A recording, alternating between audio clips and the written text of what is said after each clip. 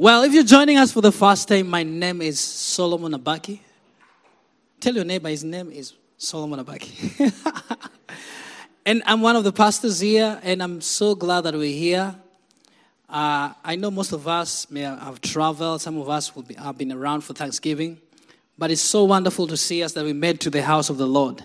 And I like the first song. There's joy in the house of the Lord today. We will not be silent. We will not be quiet. We can shout his praise. He's a wonderful God. He's a glorious Father. Well, the title of my preach today is, Why Should I Give Cheerfully or Jovially? Sometimes have you ever asked yourself a question?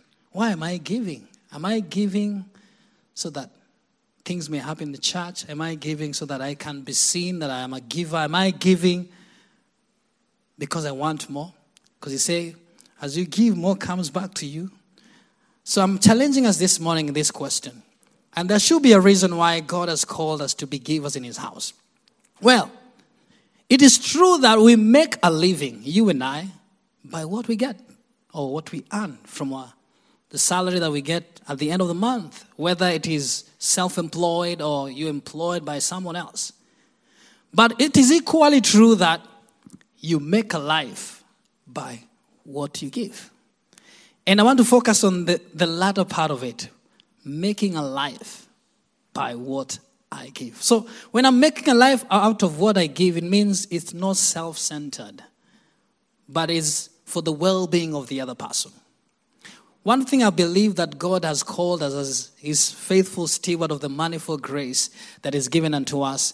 When God blesses us resourcefully, it's not for us to hold it, but for us to be channels that can unleash blessings to the other people.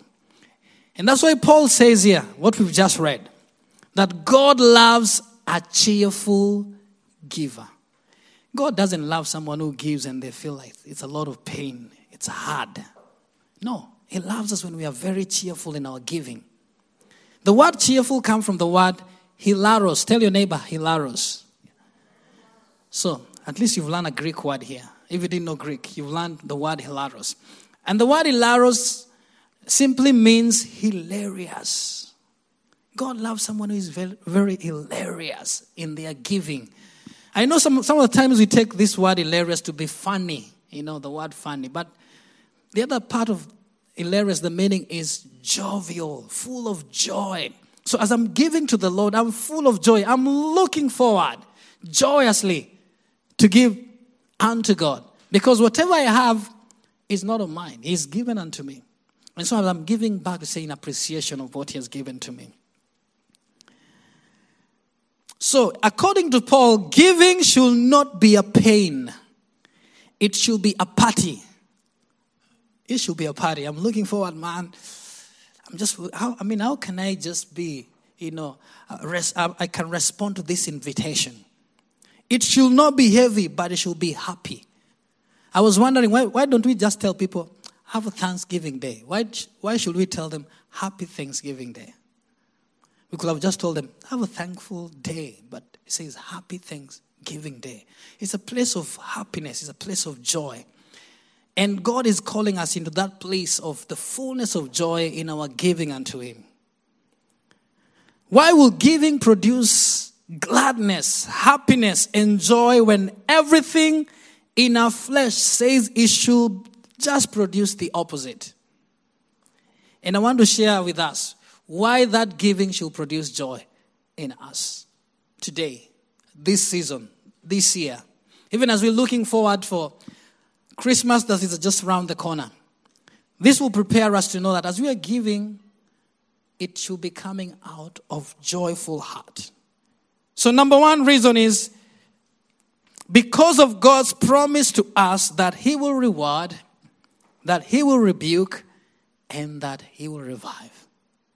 That should make me be celebrating, If I know that God rewards me and God rebukes the enemy on my behalf, and then God revives me through my giving. I'm looking forward to this kind of giving. Because those three things happen in my life. Not only am I rewarded financially or resourced by God, but also God rebukes the enemy on my behalf. I don't have to take that position.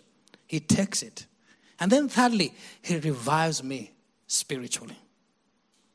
Look at 2 Corinthians chapter 9, verse 6. He says, now remember this. Tell your neighbor, now remember this. We're being reminded. And Peter says, you remind them even though they know it. He who sows sparingly will also reap sparingly. He who sows generously, that blessing may come to others. It means as I'm sowing, I'm becoming a blessing unto others generously. And it says, will also generously be blessed. Have you ever realized when you minister to someone, either in words or you invite them in your house, you make food for them, either breakfast or lunch or dinner you have together, after that you're refreshed. That's what I'm saying. You get blessed. You also partaker. The person who gives also partake of the blessing at the same time. A perfect example is in Luke chapter 5, verse 3 to 6. There were a multitude of people gathering at the Sea of Galilee. And so Jesus didn't have a place lifted up to be able to preach to them. And so as he was observing around, he saw there were two boats. And one of them was, the one boat was belonging to Simon Peter. And so he asked for that boat. And then Simon Peter was able to give him. And then he used that boat to preach unto them. But after Jesus had preached using Simon's boat, he said to Peter, "Hi, Simon, launch out into the deep and let down your nets for a catch."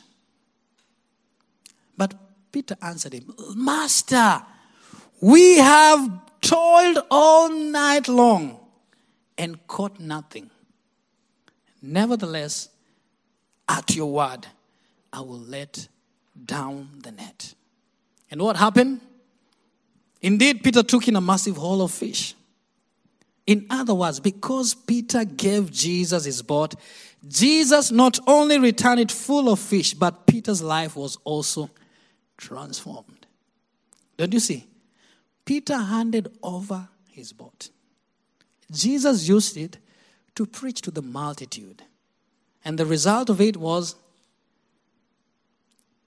financially, he was blessed because he was a fisherman. He had to ask others to assist him because there was a lot of fish. And then at the end, when you read that portion of scripture, it says, Peter turned to Jesus and said, "Master, I am a sinful man."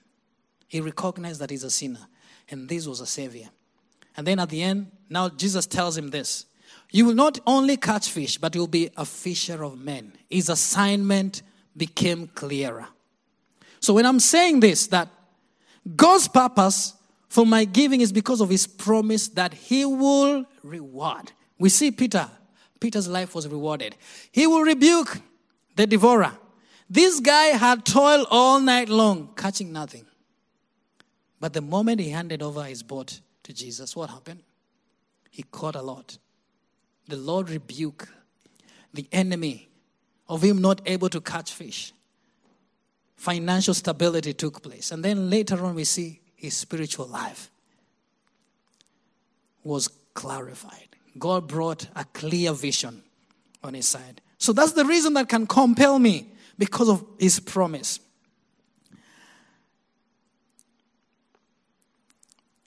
Proverbs chapter 19 verses 17 says this: "He who is gracious and lends a hand to the poor lends to the Lord, and the Lord will repay him for his good deed." Amen. Peter lent his boat so that the poor in spirit can be able to listen to the word of God, the gospel of Jesus Christ. And what happened? The Lord repaid him for his good deed. What am I saying? God is not a debtor of any man. When I was growing up, I thought like, well, I'm a good giver, and so God should come through for me because I give well. But as I am continuing growing, I realized, man, I'm not indebted to God. He's the one who owns everything. Malachi chapter 3 verse 8 to 9 says, "Will a man rob God? Yet you have robbed me. But you say, in what way have we robbed you?" So if you're joining us here for the first time and you're not a Christian, That's why we read the scriptures, just to let you know. Sometimes it's good to open the scriptures, and the entrance of God's word brings forth light. It brings forth understanding. Like, no, I'm not a robber. The robbers will be the ones who are outside, stealing other people's stuff. But the Bible says here, in what way have we robbed you? In tithes and offerings. And it says, you're cursed with a curse, for you have robbed me, even this whole nation. What is a tithe?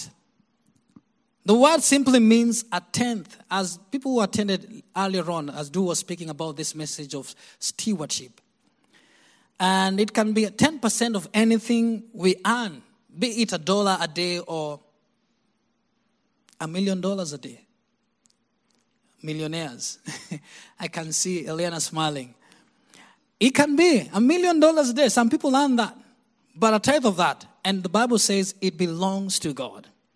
And according to Malachi, we see here, failure to release this tithe to him constitutes to robbery. Because of this failure, Malachi told the Jews they were cursed.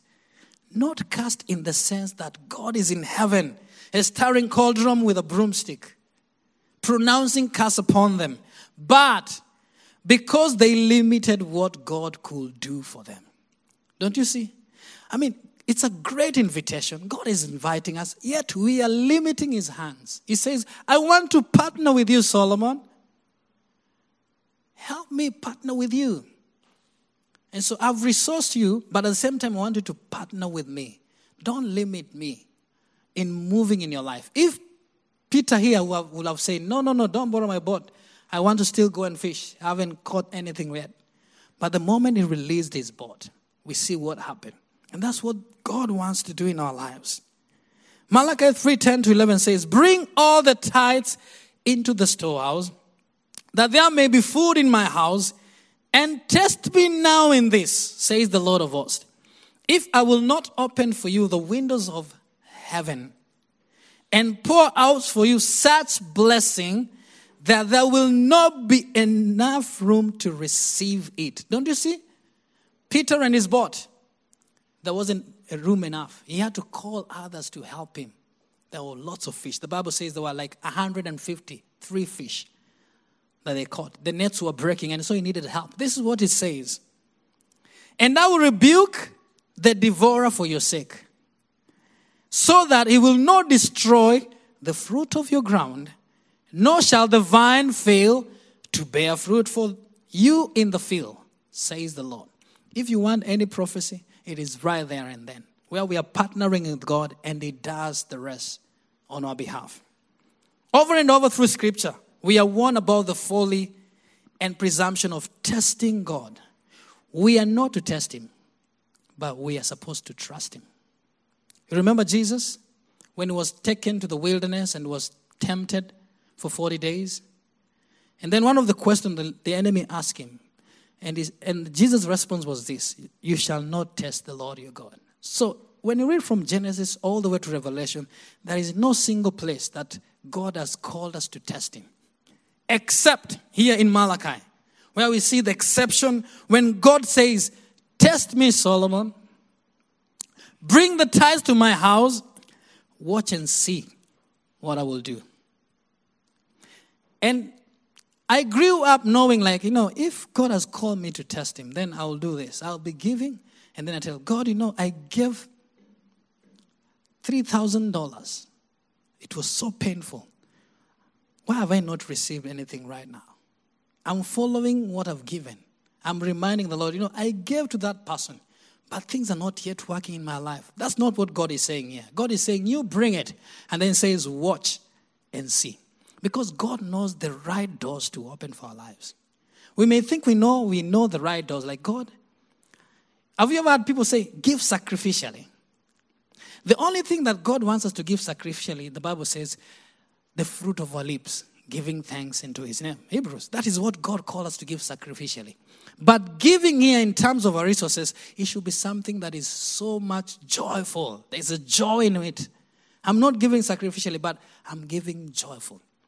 Something that requires sacrifice is a heart of thanksgiving, our worship to God. But when it comes to resources, it should be joyous. It should be hilarious. And that's what God is reminding us in His word. The Lord says, I will protect you from this one who causes your appliances to break down, your car to stall. Maybe your car is stolen this week, or your appliances are broken down, or your finances have crumbled. Is Solomon suggesting that the devil is behind everything that is happening in my life? My car stalling, appliances breaking down? No. But I'm saying that the enemy has all kinds of plans to keep us in debt, to keep us perpetually in the hole. That is why the Lord says, let me defend you. Ed is my friend. Let me defend you. That's what the Lord is saying this morning. Let me see you through miraculously, Karen. That's what God is saying to us. Test me. Trust me to rebuke the devourer. We can trust him. The one who eats at you personally, financially, and ultimately emotionally. I mean, if you're in debt, you'll be emotionally wounded. You will not be getting closer to your debtors. You see them, you go the other side. That's what happened. Or if your landlord is kind of reminding you, you wouldn't want to pick his phone or her phone or the contacts. You keep away from it. So the Lord says, this is what I want to do to you. As you partner with me, this is what I want to do to you. Malachi chapter 3:12 says, and all nations will call you blessed, for you will be a delightful land, says the Lord of hosts. So, Solomon, are you suggesting if I tithe, I will be rich, I will be wealthy? That's not what I'm saying here. But I'm saying you will be blessed. When people look at you, they will sense an absence of tension, a freedom, a contentment within you due to God's protection of that which He has given you. And that's a person who is blessed because they have contentment within them. Whatever they have, it's satisfying them. Their satisfaction is found in the Lord God, not on things, not on material objects. So why should I give hilariously? Because of God promised that He will do what? He will rebuke. He will reward. He will revive. That's our God. And that propels me to give to His cause in expansion of His kingdom. Second reason why giving produces joy. Because of God's purpose for us to live in heaven eternally. God wants us to live in heaven eternally. So there is something He does when we are still here on earth. Because we so easily get stuck in the world system, God says, I have a way to get your heart into heaven. When you read Matthew chapter 6 verse 21 says, for wherever your treasure is, there, can we say it? There, your heart will be also. So what you treasure drives your heart. So God says, I have a way to get your heart in heaven. Put your treasure there. Inevitably, people who invest in heaven become increasingly interested in the coming of Christ and the coming of His kingdom. And this should not be surprising. Why? If your treasure is in a retirement fund, it's not bad to have a retirement fund. It's good. But they say, if my treasure is in the retirement fund, my heart will be there as well. If my treasure in some material object like a sports car, or good shoes, or new gadgets, my heart will follow there and I will invest there as well. Because it pushes me. What I treasure pushes my heart to it. But if my treasure is regularly invested in heaven, I'll find increasingly kingdom-oriented. That's why we're being called. We're being called to be kingdom-oriented people. So that when we know the resources God put in our hands, it's not just for me. It's for people that He will send on my way and be a blessing to them. And what a wonderful avenue God has given unto us here. That we have different courses that we can invest in to be able to spread the word of Christ. The kingdom of Christ. As illustrated by Jesus in the parable of talent, so I'm giving an assignment. Let us just go and read Luke chapter 19, 11 to 27. That's an assignment for us. I'll give us 3 assignments as the day goes by, and I will require of them next Sunday. I will ask you, what did you learn from it? It's good for us to go back to the scriptures. But I'll just paraphrase it. It says, when Jesus returns, we will give an account as to whether we invested what he gave us wisely or buried it foolishly. Some were given 10 talents. One was given 5. Another was given 1. But the one buried it. The 10 worked hard, and he produced more as well.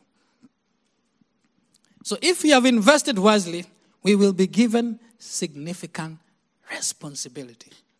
I want to tell us this, that in heaven there is responsibilities. Yeah, we've made it there, but we'll be responsible. We'll have responsibility. That's why the Bible says that some people will be given 10 kingdoms to run. Some will be given 5 kingdoms to run. The Bible speaks about that. That's why I want you to go back there and read that particular portion of Scripture and find about that. Well, you may ask, why does money impact our role in eternity? It's because we work 40 to 50 hours a week. If you're working and employed or you have your job, Monday to Friday, you work like 8 hours. So you spend most of your time working. And then if you cut the time that you eat, you realize you sleep less, but you work more. So it means this thing is very important. That's why I'm giving myself to so much work. So what we do with our money is a direct reflection upon what we do with our lives. That is why those who say, Lord, you are not getting anything out of me. They are simply saying this. You're not getting me. Because if I can spend a lot of hours working to earn a living, but God is calling me to this place of making a life by giving, then there's something that is very interesting here because it penetrates my heart. How we need to hear this. Jesus is coming, and it will not matter that we got a new car. We got a new apartment. We got a new house. At that moment, nothing will matter except that we'll see him face to face. This one who loves us so much will say, Solomon, let me put my name here. You can put your name there. What did you do with what I gave you? And I keep on asking myself, if God put resources in my hand, what do I do with them? Am I there to just impress people or show off or show that I'm a wealthy person or rich person? What did I do with them? That's what you think of me, Solomon? That I gave you this so that you can show off? Is that what you think of me? No. He says, I love you, Solomon. My love for you has not stopped. It's there. But I can't allow you to have the responsibility you will have had. Most of us, we miss those opportunity, those assignments. Look at Peter's life. We've just mentioned here. If Peter would have not given his boat, he would have not gotten the responsibility of becoming fisher of men.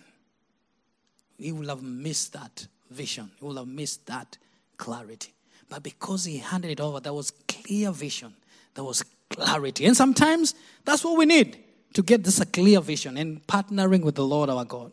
Number 3, why giving produces joy? Because of God's premise about us. Luke chapter 6 verse 36 to 38 says, therefore be merciful just as your Father also is merciful.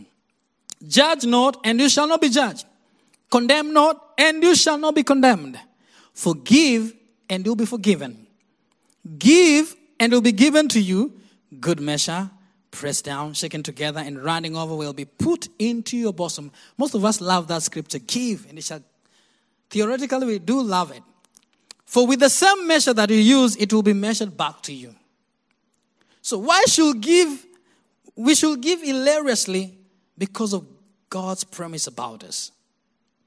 And over through the scripture, God looks at his people and calls them, you stiff-necked and hard of heart. I mean, that is very harsh word when you're being called. Like, Solomon, you're stiff-necked. You're hard of heart. Even if your brother or your sister here calls you that, like, come on. Why are you calling me that name? But God called his people. He says, he doesn't say this hatefully or condemningly. He's not condemning his people. He's not saying it helpfully. But rather knowingly. He knows us. He knows us well. He says, Solomon, I know you are. You are stiff-necked.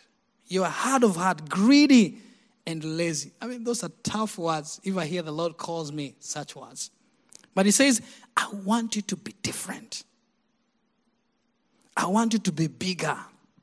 I want you to be forgiving, to be merciful and compassionate. I want you to relate to people, to care about people, to love people like I do. And that's why I'm inviting you to partner with me, with what I put in your hands. Don't you see that? Because we are full of ourselves. And God wants to deliver us from our own selves, to esteem others better than ourselves. And doing that, we are showing compassion. We're showing care toward the people that He brings on our way. Wait a minute, you may say, Solomon, is there a correlation between caring about people and giving money? Yes, there is. We might think that we are fairly compassionate, sufficiently forgiving. Like, Solomon, I do forgive people. Like, a couple of people have wronged me, and I'm compassionate. I'm quite merciful. Yeah, I'm quite merciful there. But how do we measure these characteristics? According to the scripture we've read, Luke chapter 6, Jesus said we are to measure them by how generous we are financially. It shows it. These are not my words. It's correlated with this scripture. Thus, there is indeed a direct correlation between what we do with material resources and how we relate to people. In other words, we will know how we are doing with people by how we handle our money. Because I'm working for this thing 8 hours. Man, if someone steals from me, I'll have to fight back. I've been toiling and working for this. So I'm protecting it.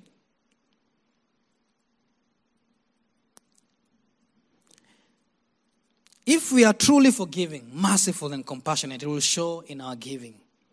If we claim to love people but are not giving financially, we are fooling ourselves. For Jesus completely tied the two together. Don't you see what the scriptures say right now? That's what it says. When it says, give and it shall come back to you. It starts from there. So that I can be able to be relatable to people. Tell your neighbor, giving is not God's way of raising cash. Can you turn to your neighbor, tell them? So as I'm saying here, God is not asking you to give so that He needs your cash. He doesn't. If you had that mind, God doesn't. It's not way of Him raising cash. Turn to the other neighbor, tell them. Giving is His way of raising you, His child. Giving is His way of raising you, His child. Imagine God is inviting us into that place. He wants to raise us up. If you're here and you have kids, you will want your kid to be like you, the positive side, not the negative side of you. Exactly. You're like, oh, my son, I want you to be, take the positive side of me. But in God, there's all positivity. And He wants us to imitate Him, be like Him. He is a giver. He's not forcing us into. He's telling us the reason why we should be joyously giving. Because He's a God who joyously gave Himself for us. And He keep on giving to us. So God, knowing we are stingy and greedy, He wants us to be freed from these tendencies. And every time the giving session comes along, I have the opportunity to give away part of my smallness and greediness. When I'm saying time of giving, I'm not saying only in church. I say when the Lord puts in your heart to give, go ahead. Because smallness is being dealt with. Greediness in us is being dealt with. So it's not just a one time, what I'm saying, when we gather. But no, every time when the Holy Spirit wants us and is calling us in that place, let us have that heart to respond to it.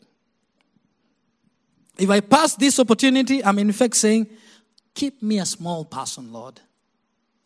It's impossible. And Drew shared this in one of the teaching he did a couple of weeks ago. He says, It's impossible to be spiritually mature while remaining financially immature.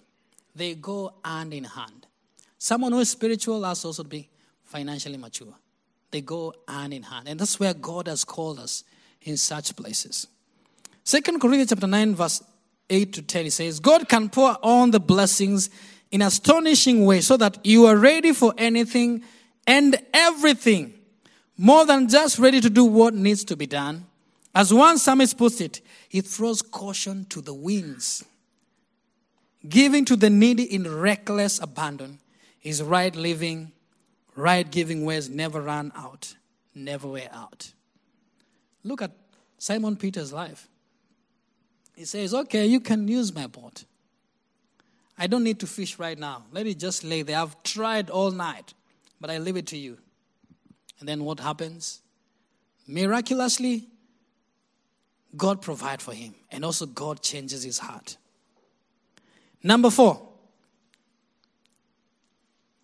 Why giving produces joy? Because of God's process in us. 1 Timothy chapter 6:17 says, command those who are rich in this present age not to be haughty, not to trust in uncertain riches, but in the living God who gives us richly all things to enjoy. So from this scripture we see that God is a giver. And he wants us to be like him. Why? Because he is hilariously happy. Our God is so happy. He's full of joy. That's what we say. In his presence there is what? Fullness of joy. You see, God isn't in heaven saying, it's hard being God. No. He is happy being God. He is. There is hilarity in heaven day and night. There is praise resounding. There is joy unspeakable. There is a holy happiness unparalleled to anything this world has ever seen. Personally, I've realized the moment I give, I'm full of joy. Initially, there's those struggles. God calls me and says, but when I realize after releasing it, I'm fulfilled, I'm satisfied. There's just fullness of joy around me. Joy unspeakable. And knowing this, that giving is hard, God demands it. Not because our God is mean, no, but to help us be like him. Don't you see? He's not just demanding it, but he wants us to be like him. He is a giver. And what will this do to me, Solomon? What will this do to you as you're listening? The same thing it did to Abraham before he became Abraham. Following the successful rescue of his nephew, second assignment, Genesis chapter 14. Tell your neighbor, second assignment, Genesis chapter 14. Let them remember that this is the second assignment. That was the first assignment. So next time I meet you at the door, don't run away. I'll ask you, Michael, how was it? It's good because that will tell us we are growing in the Lord. We're growing in his word. And we're becoming like he is. So it's to speak about Abraham, who after rescuing his nephew Lot, he met the king of Salem. This guy was called Melchizedek. And so, with bread and wine, Melchizedek blessed Abraham. And when Abraham sensed that God was in the person of Melchizedek, what did he do as a man of God? He tithed. He gave his tithe to Melchizedek. And then later on, he was met by the king of Sodom. And the king of Sodom said to Abraham, give me the people you rescued and keep these goods for yourself. And then Abraham said, I will not take even a thread or shoelace from you, lest you say you made me rich. Well, you may ask, Solomon, what does Melchizedek and king of Salem have to do with the giving? I'll tell you. The king of Sodom comes to us in many ways. It comes constantly to us through television commercials. You see a good dress, like, wow, I have to get this next week. You see a good shoe, I have to grab that. Does it mean I don't have shoes? I still have shoes. I've got a phone, I need another phone. That's how the king of Sodom comes to us. Like, I need a bag, man. This is still okay, but you still feel like you need one more bag. That's how king of Sodom comes. He says, get this, grab this, buy this. And especially during this season of like Black Friday and like, I don't need this stuff, but the king of Sodom keeps on telling me, grab it, buy it. It's on sale, but I don't need it. In fact, in the essence, the king of Sodom tells us to buy things we don't need with money we don't have to impress people we don't like. Let me just repeat that. If you can go with anything out of this place, get this one. It tells us to buy things we don't need with money we don't have to impress people we don't like. And I look at myself and I fall short of that as well. I want to impress people. With money I don't have, and I buy things I don't need. They are not need, they're just wants. But Abraham discovered one thing. The moment he gave to king of Salem, shalom, peace. There was peace, there was contentment within him. And so when king of Sodom came, later on, no, I'm not buying, I'm not grabbing, I'm not getting. I'm contented. I'm okay, I'm satisfied with what I have. So what was the solution? He was able to resist the king of Sodom because he had given to the king of Salem first. Had he not given to the king of Salem, I suggest he would have perhaps succumbed to the temptation to take from the king of Sodom. And that's why I like this. What Drew shared last time. When we have received from God, number one, we give. Second, we save. Number three, we spend. But most of us, we get and then we spend. And then remember, let's save. And then whatever remains, then let's give. No, that's not how God's economy operates. It starts with giving. Because then as I give, God gives me wisdom on how to save. And then I'm able to spend. Last point. Why should I give joyously? Why should it be a joy when I'm giving? 2 Corinthians chapter 8 verse 9 says, for you know the grace of our Lord Jesus Christ, that though he was rich, yet for your sakes he became poor, that you through his poverty might become rich. Because of God's presence with us. Amen. God has promised to be with us. And he is with us. That just makes me to be a joyful person in my giving. The last assignment, Deuteronomy chapter 8. Go and tell your neighbor. Deuteronomy chapter 8. So, Deuteronomy chapter 8, Genesis 14, and the other one was Luke. Remember? The parable of the talents. How many assignments are those? 3. So in our small groups, if you're part of it, just discuss that. But if you're not and you're joining us for the first time, you're welcome. Your assignment begins this Sunday through those scriptures. So in Deuteronomy chapter 8, God reminds the people that it was he who gave them everything they had. He had to remind them. It's not what you toiled for or what you work for, but everything that you had, I had given you from beginning. He says, do not forget me. Because most of us, when we have, we forget the Lord. When we don't have, we remember God. Lord, I'm in a hole, I just need you. But he was reminding them. And it is he who does the same for us today. For truly the foundation essence of our Father is that he is a giver. So the final reason, even if you forget all the other 4 reasons, is we can give with joy is because God gave us Jesus. Amen. He gave us Jesus. He gave us himself. If there is one only reason for me to give, it will be more than enough, is because Jesus. In Romans chapter 8:23 says, he that spared not his own son, but delivered him up for us all, how shall he not with him also freely give us all things? Let me just repeat it. He that spared not his son, but delivered him up for who? For us all. Not for one person. How shall he not with Jesus? How shall he not with Jesus also freely give us all things? He wants to give us, but he also wants us to be partner with him in expansion of his kingdom. When the wise men came to Bethlehem, remember? What did they bring with them? Anyone who remember? I know during Christmas we know.